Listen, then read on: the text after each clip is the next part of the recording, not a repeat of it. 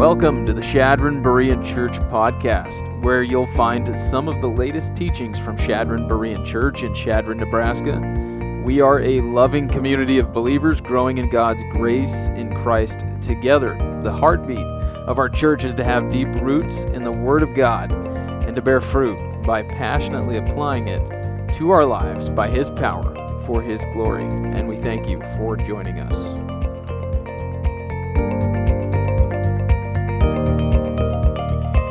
You might have noticed that outside our worship center here, there's a big sign on the north wall in the hallway. Anybody tell me what it says? It's a big sign. It's been there forever. It's been there so long you don't even notice it anymore. It says, I can read some of it from here, helping people to really know Jesus Christ. Helping people to really know Jesus Christ. And that sign, I like that sign because it's just a reminder, I think, of what we're really all about fundamentally, right? What it boils down to, our mission, what we're looking to do. I mean, as a church, we want to know Jesus Christ, and we want to become like Him, and we want to help others to do the same, to know Him, to become like Him. But how do we do that? How do we do that? And if that's what we're really all about, then why is it that so many of us feel so shallow spiritually in our relationship with Jesus? I mean, do we really know Him, or do we just know of Him?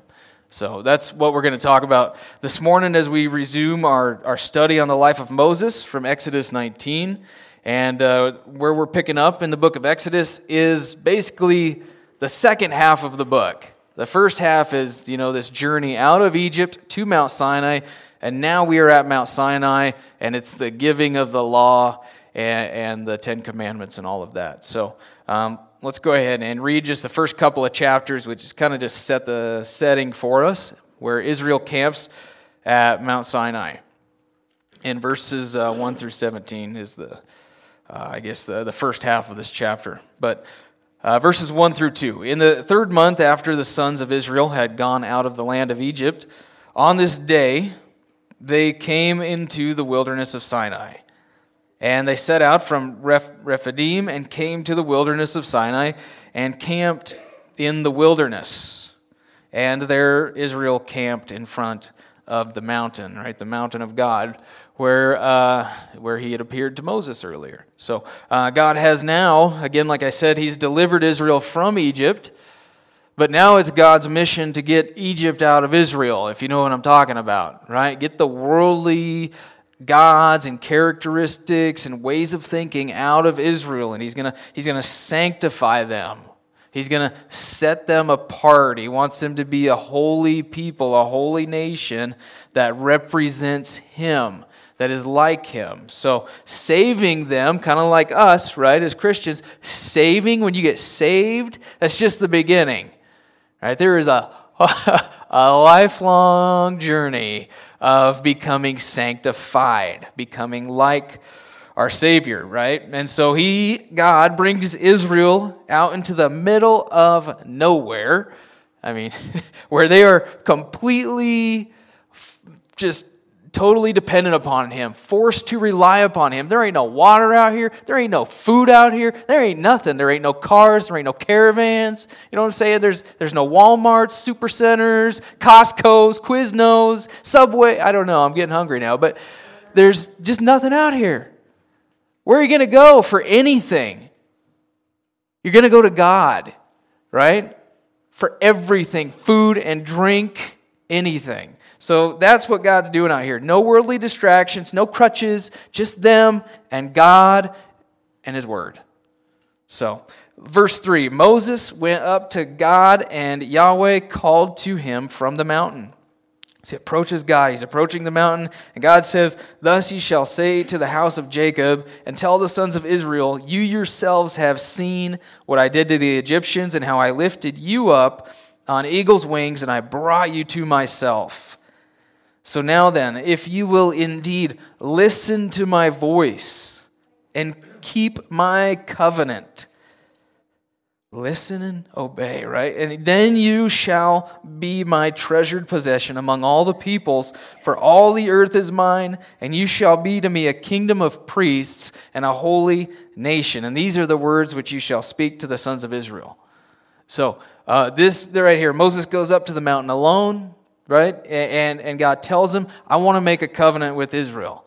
And so Moses is kind of their representative for the people. And so it's interesting. Some consider these few verses that we just read to be like, this is the heart of the Pentateuch, which the Pentateuch is the first 5 books of the Bible that Moses wrote. And you see like the heart of it here in that they contain really like the nature and the purpose of this theocratic covenant, right? So theocratic, right? We're democratic, whatever, republic, that's the type of government we have. But this is a theocracy that Israel has, right? God is their king. It's a really unique nation. It's a mediatorial kingdom, right? God's kingdom on earth over Israel, through Israel. And anyway, that's what this covenant that God is making with Israel at Mount Sinai is all about. It's a covenant with them. We call it the Old Covenant, the Mosaic Covenant, and He provides them with His law, right? Like the 10 Commandments and all these different civil laws, moral laws, ceremonial laws, like their religious laws, all of that. And we call that the Law of Moses or the Mosaic Law. But that, following the law, is how they're going to carry out this covenant. And if they obey, if they keep it, then they're blessed. And if they don't, they're cursed and they're dispersed, right? They don't get to stay in the land, that sort of thing. And so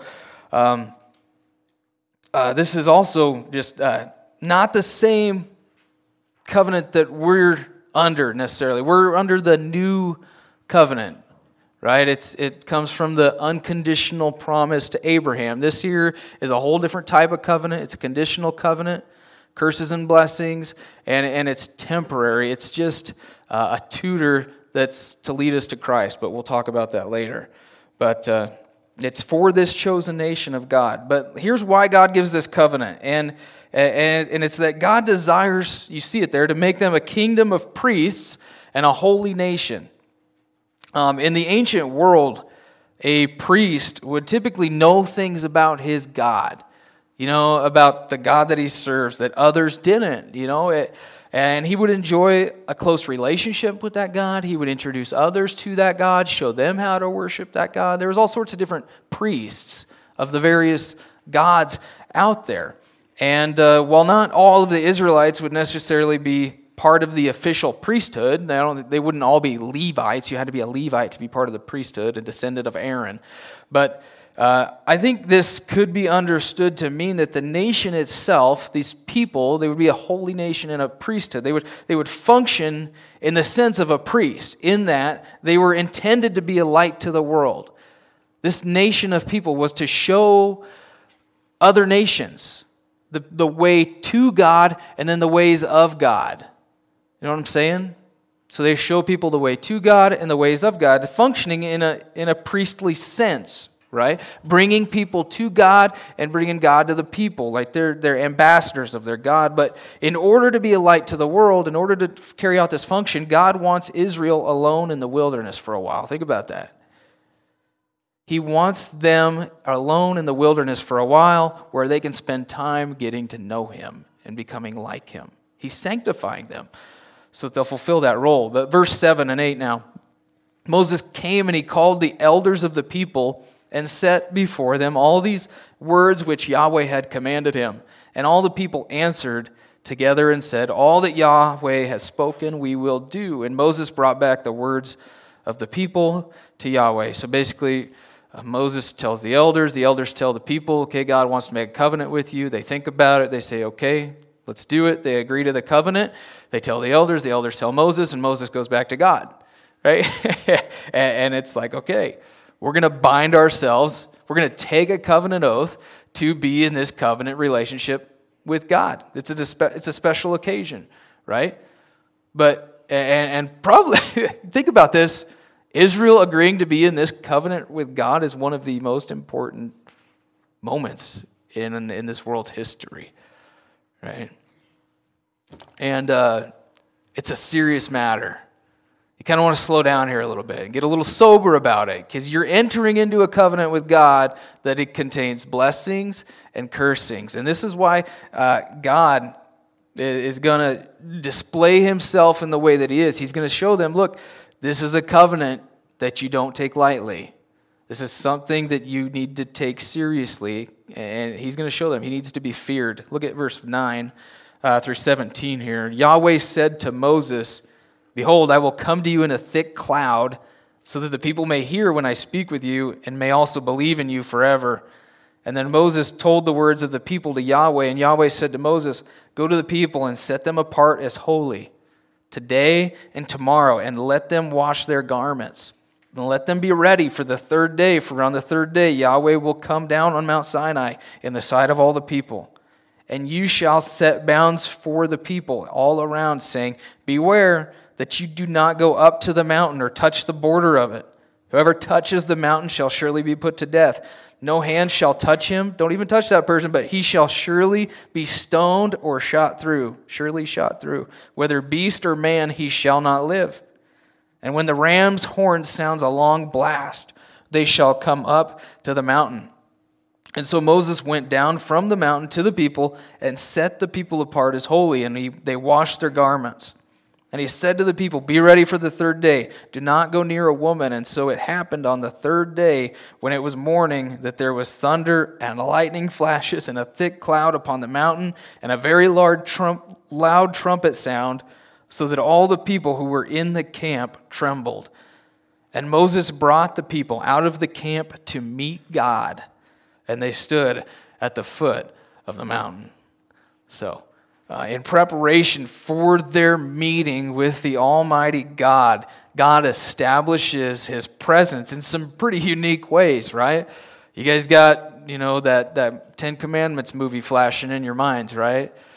Just this magnificent, glorious presence with the thick cloud, the flashes of lightning and thunder, the trumpet, the shofar, the blazing fire. I mean, this was a really frightening event for them when God came down like this. I mean, he basically did that on purpose. He did that on purpose. He said that he wanted them to understand that he needed to be feared. He needed to be respected. He needed to be revered.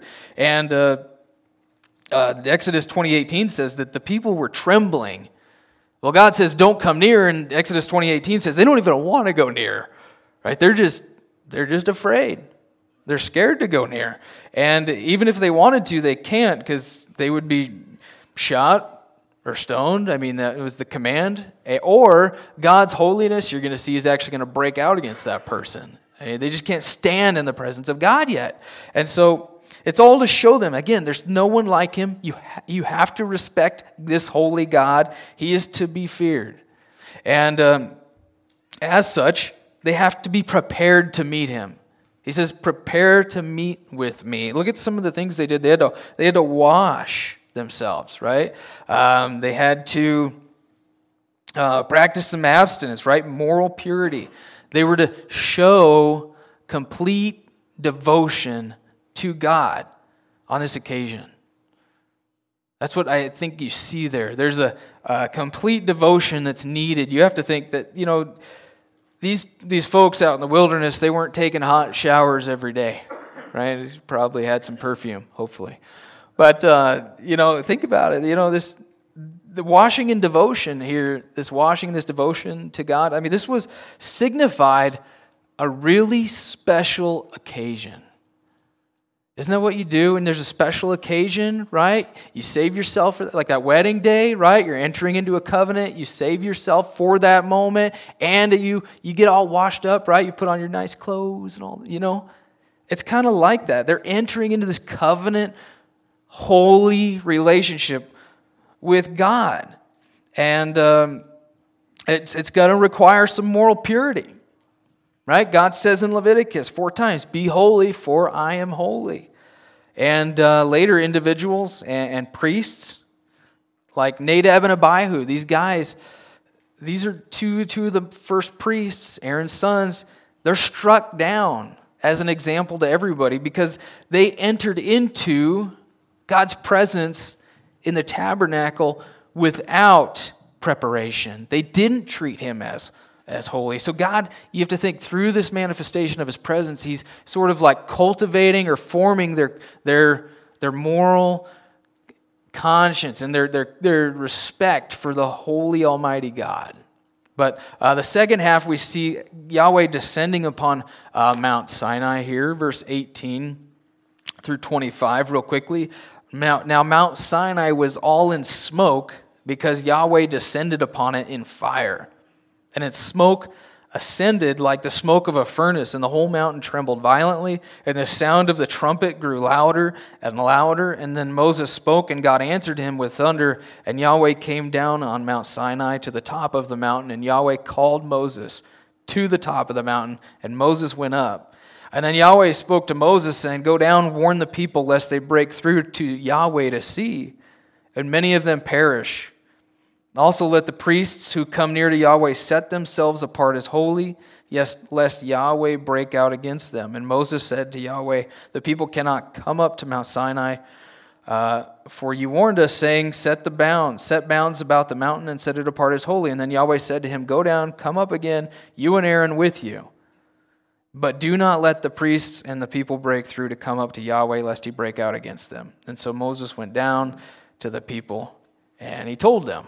So Moses is getting his exercise in, huh? But next time, guys, think about this. Next time one of these big, dark storm clouds rolls around, and we're getting that time of year, right? There's lightning and thunder. Think about what it would be like to walk up into that thing. I've done that several times over the years. And just looking at a dark, black, gnarly lightning cloud and just thinking about, I wouldn't want to walk into that thing. That's the last thing I want to do. I want to run inside. I want to get away from it, right? But imagine Moses walking up into that thing. That'd just be unreal. That'd be a sight to behold. But let's see here. This time, you see, God allows Moses and Aaron now to ascend the mountain where God has descended. And just want to point out that everything is on his terms, right? At first, it's only Moses, then it's only Moses and Aaron, then nobody else can. And it's like when you're approaching God here in this section, it's like you approach God on his terms and his terms only. You don't just approach him any way you want to. It's his way or the highway kind of thing. And that's the way it works with God. He's teaching them no one should ever thoughtlessly barge into his presence without being prepared, because his blazing holiness will break out against that person. And he's just an awesome God like that. It has to be respected. He has to be revered. And in the next chapter, the next chapter, God will give them the Ten Commandments and the law and all of that. But that's basically as far as we're going to go today in our text. Because there's so much here for us when it comes to helping people to really know Jesus Christ. As far as us knowing him, becoming like him, and helping other people to do the same. There's a lot to learn here about when it comes to our New Testament priesthood-like function, how we function as mediating priests in the world today. I think that's a real capacity in which we serve in this world. There is God, and we're his ambassadors, and we bring, right, the good news of the kingdom to people on earth, right? We want to take people to God in prayer as a priesthood sense, and then we also want to take God to people, the good news to people, and restore that relationship. And so that's kind of what we're looking at here, and we see some things to be reminded of concerning that. Number one, that we were made for a relationship with God. We were made for a relationship with God. Such a simple principle that we never should ever forget. This is why God brings Israel out into the wilderness in the first place. He wants a unique relationship with them. He wants to use Israel to reach the world. Israel, come out into the wilderness. You can come get to know me. You can become like me, and then you can be a light to the nations, right? So he intends to use them to reach people, but they got to spend some time with him.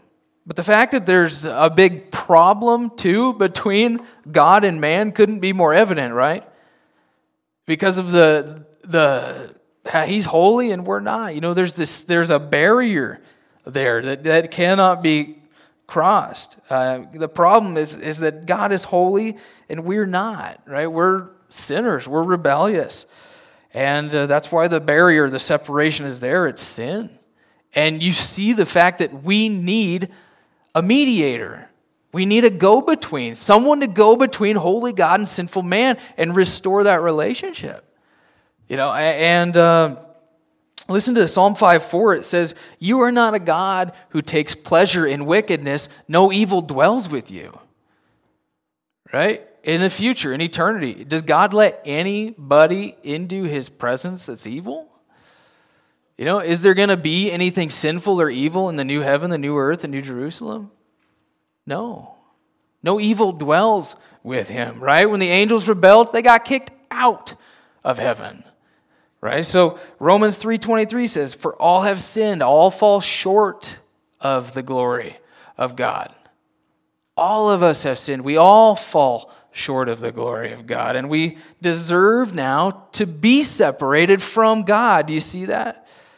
We all deserve to be separated from God. None of us, because we're all sinners, should ever be able to enjoy and dwell in God's presence. None of us should ever be able to get into heaven. Because he's holy, we're not. And we can't undo our unholiness. You know what I'm saying? We should be separated from God forever. The wages of sin is death. It's separation. And guys, this is really the first step to knowing God. If you really want to know God, unless you know who he is as a holy and righteous God, then we won't understand in reflection who we are. We have to understand who he is so we understand who we are, that we're not him, and we're not even like him, and that we're sinners. We're just not good. Ask anybody on the street. We're not inherently good, I should say, but it's not saying that we can't do good things, but, once we're saved, but I'm not going to get into that. But you ask anybody out on the street here if they are going to heaven and they have no biblical knowledge or whatever, ask them, are you going to heaven? You know what are they going to say? I hope so, or I think so. I'm a pretty good person. I've never done anything too bad. I've never killed anybody. But God is dispelling the myth that we're pretty good with this manifestation of his presence here. He's saying, look, all of you are not good. You're all sinners. There's a separation here. That's why the law was given in the first place. That's why God gave Israel the law. Galatians 3 says the law, right? The 10 Commandments, thou shalt not. This law was a tutor to lead us to Christ. It was to show us we are not good. We're meant to look at the law and say, oh, yep, broke that command. Oh, that one there, broke that one, right? I've broke that one. I have lusted. I have done this. I have had different idols. I have not worshiped God here. It's like you look at the law. The law is like a mirror, and you look into it and you see who you really are. Or it's like an X-ray machine. It examines you, and you look at yourself for who you really are deep down, and it reveals your faults. And then you say, I can't keep this thing. Or at least I can't keep it perfectly. And so what do? I'm then meant to turn to the Savior, Jesus Christ, the mediator. The law is a tutor, an instructor to lead us to Jesus Christ. It was to reveal our need for a Savior, for a mediator. And, that's how Moses is functioning. He's functioning as a mediator between God and man. But the ultimate mediator was not Moses, right? It was Jesus. Moses, Hebrews says, is just kind of like this foreshadowing of the true mediator who would come. 2 Timothy or 1 Timothy 2:5 says, there is one God and one mediator between God and man, the man Christ Jesus. Why Jesus? Because he's perfectly God. He's God, but he's also man, but he's not just any man. He didn't come. He's not a descendant of Adam, right? He was born of a virgin through the Holy Spirit. So he's not a descendant of Adam. He is a sinless one, right?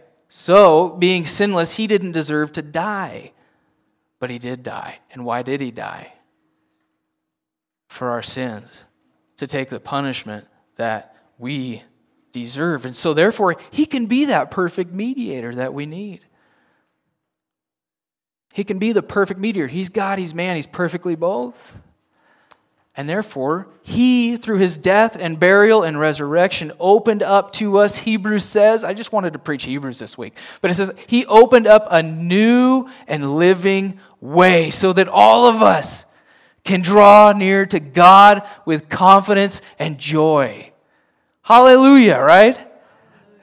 We can all draw near to God now. We can all dwell in his presence forever. Remember when Jesus died on the cross and the veil was torn that separated even the priests from the Holy of Holies where God's presence dwelt in that temple.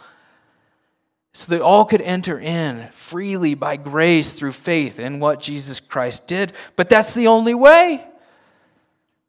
Those are his terms. You can't just barge into God's presence in heaven as you are. You have to come through Jesus. That's the only way. And so if you're here this morning, you don't know how to get to heaven, you've never made a decision for Christ, do it now. If you died today without Christ, his holiness would break out against you. You would spend forever in hell, apart from him, separated from him. Because that's what we deserve. You have to approach him on his terms, and it's only through Jesus and what he did. So, it's the only way to heaven. Sometimes, guys, I think we think that we get this impression. You know, you look to the Old Testament, and we look to the Old Testament and we say, wow, this was a God of judgment in the Old Testament. I really like the God of the New Testament better. But that's really faulty thinking when it comes down to it. Yes, in God's pedagogical program from beginning to end, he does emphasize his, separation from man in the Old Testament. And he does emphasize his nearness in the New Testament. I would agree with that. But it's the same God. And because Jesus has come into this world as a man and died for our sins, the Bible says we have even more accountability now, right? Jesus coming into this world as a man, God becoming a man it's even more amazing than a Sinai experience. You know what I'm saying? Like that's a greater revelation. The greatest revelation we have is Jesus as a man, right? You ask God sometimes, why don't you reveal yourself? It's like he did. Many times, in many ways, and in these last days, Hebrews 1 says he's spoken to us in his Son. And so look at Hebrews 2, verses 1 through 3. It says, for this reason, we have to pay closer attention to what we've heard, lest we drift away. Because if the word spoken through angels proved unalterable, which he's talking about the law of Moses, and if the law, every trespass and disobedience received a just penalty, how will we escape if we neglect so great a salvation? How do we escape this revelation? The Son of God becoming a man and dying for our sins. We reject that good news, we're going to die without mercy. And we're going to suffer fiery pains in hell forever. You reject that gracious gift of eternal life in Christ. So which is greater, Sinai or Christ? God wants us also not to just have a relationship with him, or not just to save us, but he wants us to meet with him regularly, to develop that relationship. I think you catch a glimpse of that here. You noticed how much exercise Moses got going up and down this mountain. They say it's somewhere around 7 times. He didn't just go up there once for 40 days and come back down. It's like he's up and down and up and down. At least 7 times are recorded. But, God just didn't show up in this massive, glorious display for a day and call it good. He actually wanted to dwell among his people. I mean, they're going to be camped at Mount Sinai for 11 months. And then from there on, they're going to be in the wilderness for 40 years. And who's with them? Who's in the middle of them all? God's presence, that Shekinah glory presence. The pillar, the cloud, the fire. And that's the way he wants to operate. He wants to dwell among his people. And so he wants to meet with us. He wants to dwell with us. And it is required, too, of mediators, those who help others come to know their God, that they know their God, too. Right? We have to know God personally. If we're going to introduce others to him, we have to spend time with him. And I'm basically getting into one of these spiritual disciplines now that we talk about called, a quiet time or a devotional time. If you're a new Christian, that's what we call spending time with God, maybe in his word. We read his word. Take time out of each day, preferably, to spend time in his word and in prayer and in contemplation. It's just we're spending time with the Lord, and it should become a habit for us. It should be this thing that we just want to do. And even though it's hard sometimes to slow down and do it, but, if we want to grow in our relationship with the Lord, there's just no replacement for this. There's no replacement for slowing down and just spending time in his word and in prayer. We want something newer, I think, all the time. We think, why is my spiritual life so shallow? I want something newer, faster. I'm missing something. And I think the whole time, we just need to come back to doing what we already know. We need to be doing. And that's just spending time with the Lord. So how's your devotional life these days? Can I ask you? I'm not going to look at anybody's faces. How's your prayer life doing? Kind of convicting question, isn't it? At least for most of us it is a lot of the time. Because it's the first thing to go. As soon as we get busy, we get distracted. But let's look at some few things here we can do to improve our meetings with Almighty God. Number one, I got 3 things here. Come with a prepared heart. Number 1, a consecrated heart. That's how the people were supposed to approach God. Israel had to come clean, right? Literally, but in a sense it's figuratively speaking. You guys need to come clean. When you go to meet with God, you have to think that even when you're alone, you're gonna spend time with God. You have to think, I'm entering the presence of Almighty God here. Right? This is a special thing that I get to do, and it requires some confession. It requires some repentance. I mean, that's how you should be. I think begin your devotional time with the Lord. Confessing sin, repentance. You can't be hiding anything. Relationships require transparency. It's just the way they are. And he knows it all anyway, right? He knows our hearts anyway, so there's no sense in hiding it from him. 1 John 1:9 says, if we confess our sins, he's faithful and righteous to forgive our sins and cleanse us from all unrighteousness. And I find that so necessary to just remaining in fellowship with God, walking with him, staying current, we might say. Second, come willing to obey when you come to your quiet time with the Lord. Come willing to obey. God said to Moses in Exodus 20:20 that I came in this fiery fashion so that the fear of me might remain on you, and so you'd be dissuaded from sinning, basically. That's what the fear of God does. Doesn't it dissuade you from sinning sometimes? I know it does me. It keeps me on my toes. That's for sure. But because I don't want to experience his discipline. I know I'm saved, but fear of God, fear of your Father. He'll discipline you when you're not walking with him. Chuck Swindoll said, anyone who sins willfully has temporarily blocked out the fear of God, or maybe even thought of abusing God's grace. But he also said our spiritual lives tend to be shallow when we have a shallow, superficial view of God. It's important for us to have in our minds this Almighty God. I mean, Christ, he's our friend, he's our brother, but he's also Almighty God. He needs to be respected, right? You remember the Apostle John? John is one of the top three, right? Disciples, Peter, James, and John. I mean, John knew Jesus really well on earth, but when John gets a revelation, in the book of Revelation, when he gets a vision of the glorified Christ in heaven, what does he do? He falls on his face as though he's dead. He's saying, oh yeah, this Jesus, Almighty God here. He realizes, too, Jesus has to be respected. But now look at 2 Corinthians 7:1. It says, what agreement has the sanctuary of God with idols? For we are a sanctuary of the living God, like a set-apart people.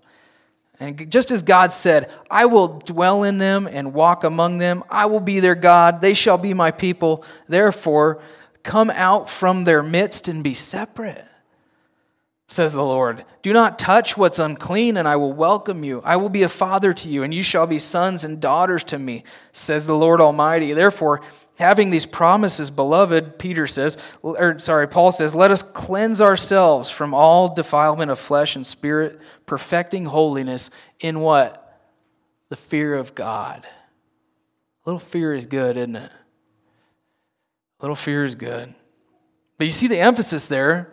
And look at all those Old Testament quotes in there if you got your notes handy. I mean, the emphasis on holiness and cleanliness being linked to God's presence in our lives. It's a big deal. You want to know God? A lot of people want to know God. If you want to know God, you got to obey Him. Why should God keep revealing Himself to us if we're not obeying what we already know? Right? Why should He teach me anything new if I'm not coming to His Word with a humble, obedient spirit? So, thirdly, let's just come willing to listen. That was something else God said. He said, I don't want my instruction falling on deaf ears. He said, tell the people to listen to my voice. Listen carefully. Listen like your life depends on it sometimes, right? Kind of like on Passover. You had to be very specific in the way you applied the blood of the lamb. Right? It was listen or else. And same way, we got to listen to what God's Word says. I can't help, too, but think of Jesus on the Mount of Transfiguration. Peter, James, and John are up there with Him. He's transfigured on a mountain in a thick cloud again. Right? Do you think that's any evidence that Jesus is God? But very similar to Sinai. And here's what the Father says of the Son. He says, this is my beloved Son with whom I am well pleased. Then what? Listen to Him. Listen to what Jesus says. How can we listen to Jesus today? I got one idea. Maybe not audibly, but I think we got everything we need in here, right? Everything that God really wants us to know, He put in this book for us. Everything we really need to know. You want to know what Jesus said? You want to listen to the Son? Go see what He said, right? Listen to Him, right? I mean, I don't know about you, but I think I'd rather have this than a Mount Sinai experience where I can come to God's Word like this and just read it plainly, clearly. And hey, 2 Peter says we got the prophetic word made more sure than what happened on that Mount of Transfiguration. Right? He says that you'd rather have this. So let's work on meditating on God's Word day and night. Let's read it. Let's study it. Let's pray it. Let's sing it. Let's contemplate it, and just chew on it day and night. I also think too that listening to God. I believe that God's Spirit communicates with our spirit in ways that I'm not even going to try to go into detail. You know what I'm saying? But God's Spirit lives in us, and His Spirit communicates with our spirit. He's going to nudge you. He's going to convict you in different ways, right? I hope you guys believe that. You got a real relationship with Him. But how do you know if those nudges or whatever are convictions are right or wrong? Well, you got to go back to the Word. That's why you got to get in the Word, because He's not going to contradict His Word. And sometimes it's just our feelings or our emotions that are misleading us. So that's why we got to get grounded in the Word, stay grounded in the Word. And then one of the most practical ways I've learned to listen to God is just through a journal. Very practical. Just keep a journal of the different ways that God has been speaking to you, teaching you through His Word, maybe through your own reading of His Word, through preaching, through teaching. And then you can go back in your journal over time and you can actually see how God was leading you and guiding you. But I kind of mentioned this earlier, but I think it's our problem when it comes to listening to God isn't that we need something new, that we need something different. It's that we just need to go back to doing what we already know we're supposed to be doing anyway. Just spending time with God and His Word. But again, it's hard to do. It's the first thing to go. Our devotional life, when things get busier, we just get distracted. Social media, not going to call it inherently sinful, but it's pretty close. Just kidding. It's an addiction, guys. And you could sit down in your recliner. Before you know it, 45 minutes have gone by and you haven't done anything worthwhile. You know what I'm saying? It is a time robber. And I think our problem is not that we don't have enough time. It's that we do. It's a spiritual discipline. And discipline requires hard work, right? Sometimes you're going to sit down to pray and it's going to take 15 minutes just for you to get the things off your mind that are in your mind. You know what I mean? Before you actually enter into a real relational experience with God, because you're still focused on the world. So take those things when you sit down and just write them down and get them on paper so you can just forget about them and you can get to them later. But at least that's the way it is for me. But I got a clip here out of an article that I want to read here, and this article is an article that I shared in the very first sermon I ever preached. Okay, and you're going to tell it's a little outdated, and I'm not that old, but it's still dated because technology just moves so fast. But the subject was on prayer, and it was true then, and it's true now, and it's even more relevant. But listen to this guy's account of how his day went. He says, "The day began with my alarm clock jolting me awake, and I immediately turned on my BlackBerry." See, I told you it was dated. I turned on the BlackBerry to hear it chime for each voicemail and email that had been left while I slept. And I stepped into the shower where I listened to my waterproof radio. I then turned on the television to catch some news while I dressed. Driving to work, I tuned into some radio talk banter. Throughout the day, the chime on my laptop kept ringing as emails arrived, and my cell phone continued to vibrate and ring on my hip. You can tell this guy's a pastor. Before long, I needed a break, and I put on my iPod to go for a walk. On the drive home, I again listened to the radio in an effort to drown out the blaring horns of frustrated fellow commuters. After eating dinner and tucking my 5 children into bed, I turned on the television to watch a show I recorded on my TiVo. And as I drifted off to sleep, it dawned on me that I had not had 1 minute of silence during my entire day. And in that moment, God deeply convicted me that I was addicted to the false trinity of our day, the gods known as noise and hurry and crowds. He said, I remembered the words of missionary martyr Jim Elliot, who said, I think the devil has made it his business to monopolize on 3 elements: noise, hurry, and crowds. Satan is quite aware of the power of silence. So, pretty convicting stuff, huh? So as we close, I just want to encourage us to maybe soundproof our lives a bit when we need to slow down enough to meet with God. Because if we're too busy for God, boy, we're just plain too busy. We're just too busy. We were created for a relationship with God. We got to spend time with God if we're going to become more like Him so that we can help others come to know Him as well. So let's pray. Lord, we're so thankful just that while you are this transcendent, almighty, infinite, powerful God, that you are also an immanent God, that you're always with us and near us. And we're thankful for, after reading about Mount Sinai, we're thankful for the new covenant, for Christ's death and burial and resurrection that allows us to enter into the Holy of Holies and to approach your throne of grace with joy and confidence this morning.